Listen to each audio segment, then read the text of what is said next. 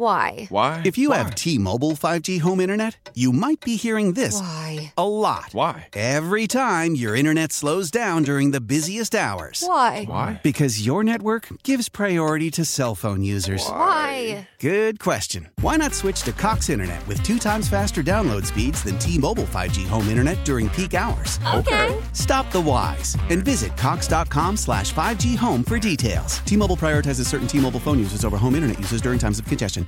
This is Tony Kornheiser's show. I'm Tony. You expected someone else?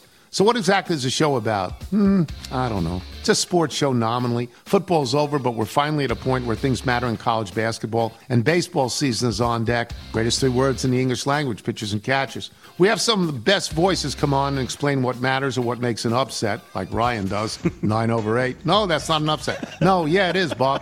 And if you're lucky, I might just tell you about my search for discounted sleep pants or my worries about what my dog just ate. Listen on the Odyssey app or wherever you get your podcasts. Now, more Gresh and Fauria on WEEI. We need their energy. We're going to need every last bit of it. We know they've been giving it to us all, and we haven't, lived up to their energy. But we just ask that, they don't give up on us. And, keep standing and rocking for us, and we're going to continue to do the same. Marcus Smart talking to Abby Chin on NBC Sports Boston. That is breaking stuff right there, or new audio there from Marcus Smart, I guess I should say. He's saying, stick with us, fans. Big energy. Well, I know that was a part of the discussion that, or at least a little bit of part of the discussion that we had off the jump today. Joining us now on the Harbor One hotline to break it all down. Lots to talk about with our friend Gary Washburn, who covers the Celtics and the NBA for the Boston Globe. Gary, good afternoon. Hey, guys, how's it going? We're hanging in there, friend, and let's get to this injury with Malcolm Brogdon first. I know Gabe Vincent isn't going to go tonight. When you start to hear about elbow, forearm, tendon, you start to think about Tommy John surgery and stuff like that.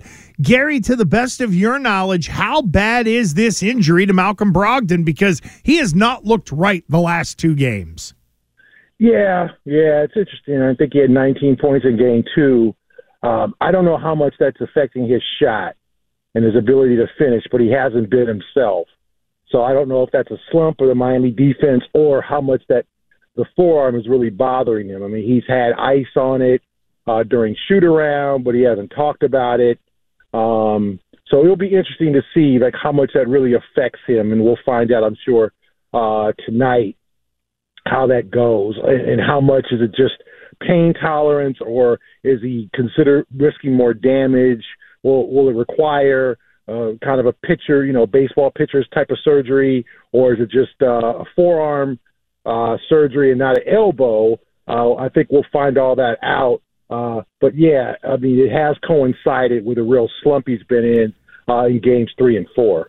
So how about Gabe Vincent not able to play tonight? Isn't that like the kind of the luck that the Celtics need, like one of their main players being out in such an important game? Yeah, it's a break for the Celtics because Miami is thin at the point guard position. Now, they can have Jimmy Butler play point forward at times, and Bam Adebayo at times brings the ball up the floor, and then they'll rely a lot on Kyle Lowry, who is 37, and has had his moments in this series, but has also not been great in this series. So can Kyle Lowry play 35 minutes? That's going to have to ask that. And Miami's very cautious, so Miami might be saying, listen, he'll be ready for Game 6, so maybe they're preparing for a Game 6, and they don't want to risk him re-injuring that ankle or making it even worse. But if you're the Celtics, and given the fact that Vincent scored 29 points in Game 3 and that he has been a hot shooter and he's played well against them, that's a break for Boston. Gary, how do you see Eric Spoelstra retooling his lineup? Is it as simple as, well, just got to start Kyle Lowry now? Or are you expecting a little twist from, as I busted Christian's chops and others, the genius that is Eric Spoelstra? I think Lowry gets a start. He's obviously veteran savvy, won a championship, played in 100-plus playoff games. So I'm sure he'll get the start. And I think, they're not a deep team at this point. They've shortened their rotation. they got guys like off the bench, like a guy named Haywood Highsmith, and they pulled out Duncan Robinson. But they're, with Hero out and Oladipo, that's 3 guards who are out of this game, and obviously Hero and Oladipo have been out of the series, but they are not a deep team. So you got to wonder whether fatigue sets in, whether, the options are shorter for Spoelstra without Vincent. Because even after the ankle injury, they got him back out there. They wanted to play him. They didn't say, okay, shut it down, Gabe. We'll go with Kyle Lowry. Like, they prefer to play Gabe Vincent most of the minutes. So we're talking to Gary Washburn of the Boston Globe, and Gary will be there at the game. Starts at 8:30. So with that being said, what type of adjustments or what does Joe Mazzulla do differently to take advantage of Gabe Vincent not being in? Does he make any changes? I think what they do is they go, obviously, with Grant Williams back of the rotation. They might mix up a little of the small lineup.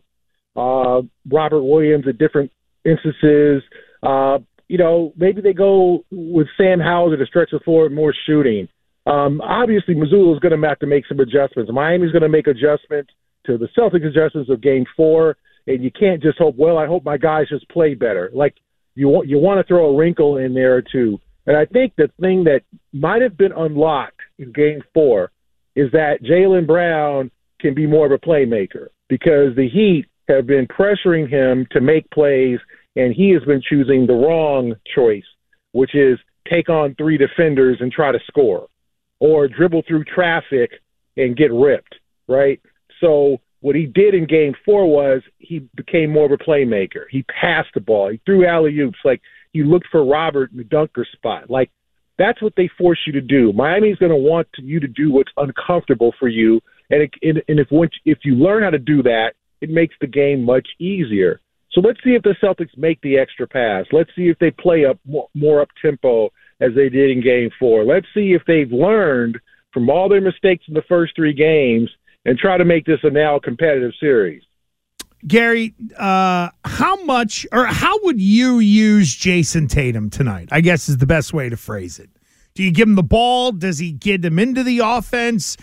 Do you just wait for him to need to put the cape on? I'd be curious as to how you would try to get Tatum involved in this game. I would use him as a ball handler until they go to traps. And when they start trapping, I would have Jason play off the ball, go around screens. And at times I'd have him be a playmaker, passing it out to open three-point shooters.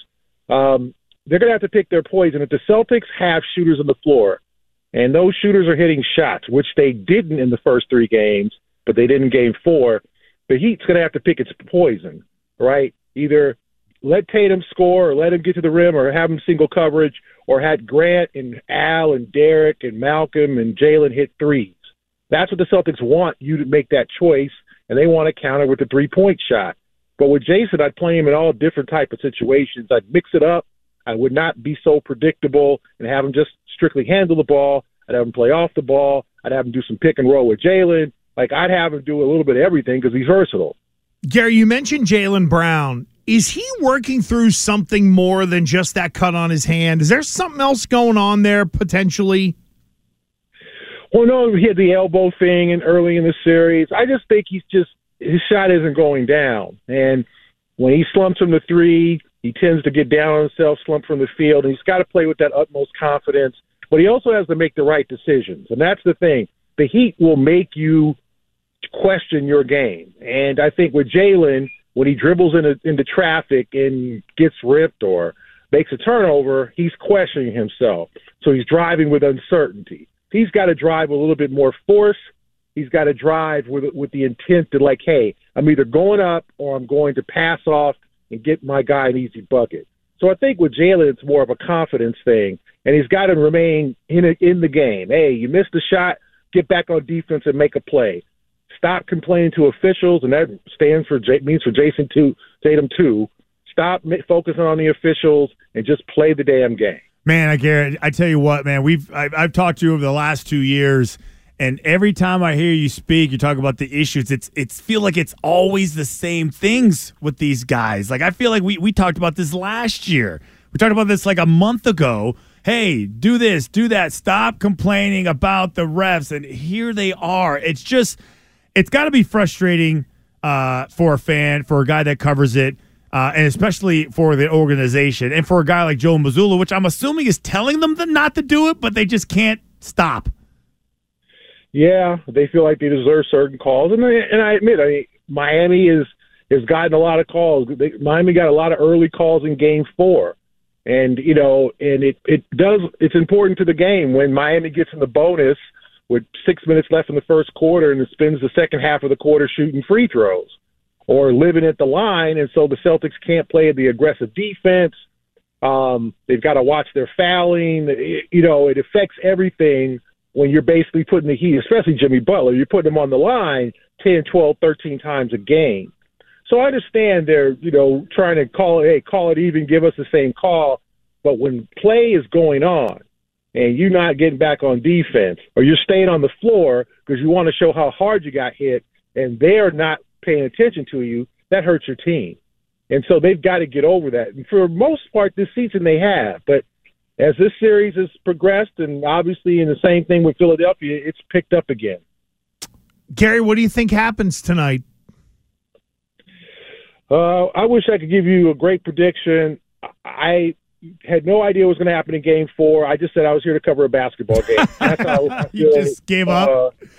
Yeah, that's how I feel tonight. I mean, they should win, especially without Gabe, Vincent. I think they've unlocked some things in Game 4 that they could do better and that they could get the victory and they could put the pressure on Miami, go back to Miami. I think they should win the game, guys. But they shouldn't be down. They shouldn't be down 3-1 either. That is true. Well, Gary Washburn's been fantastic breaking it down with us all playoffs long. Gary, thank you, friend. Enjoy the game tonight. Have a great holiday weekend. We'll talk to you soon. Thanks, guys. Why? If you have T-Mobile 5G home internet, you might be hearing this Why? a lot.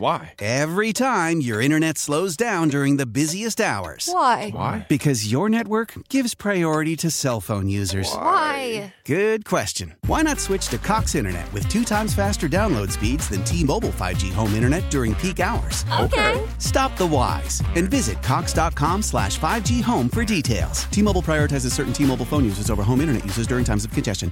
We all agree that reducing carbon emissions is a good thing.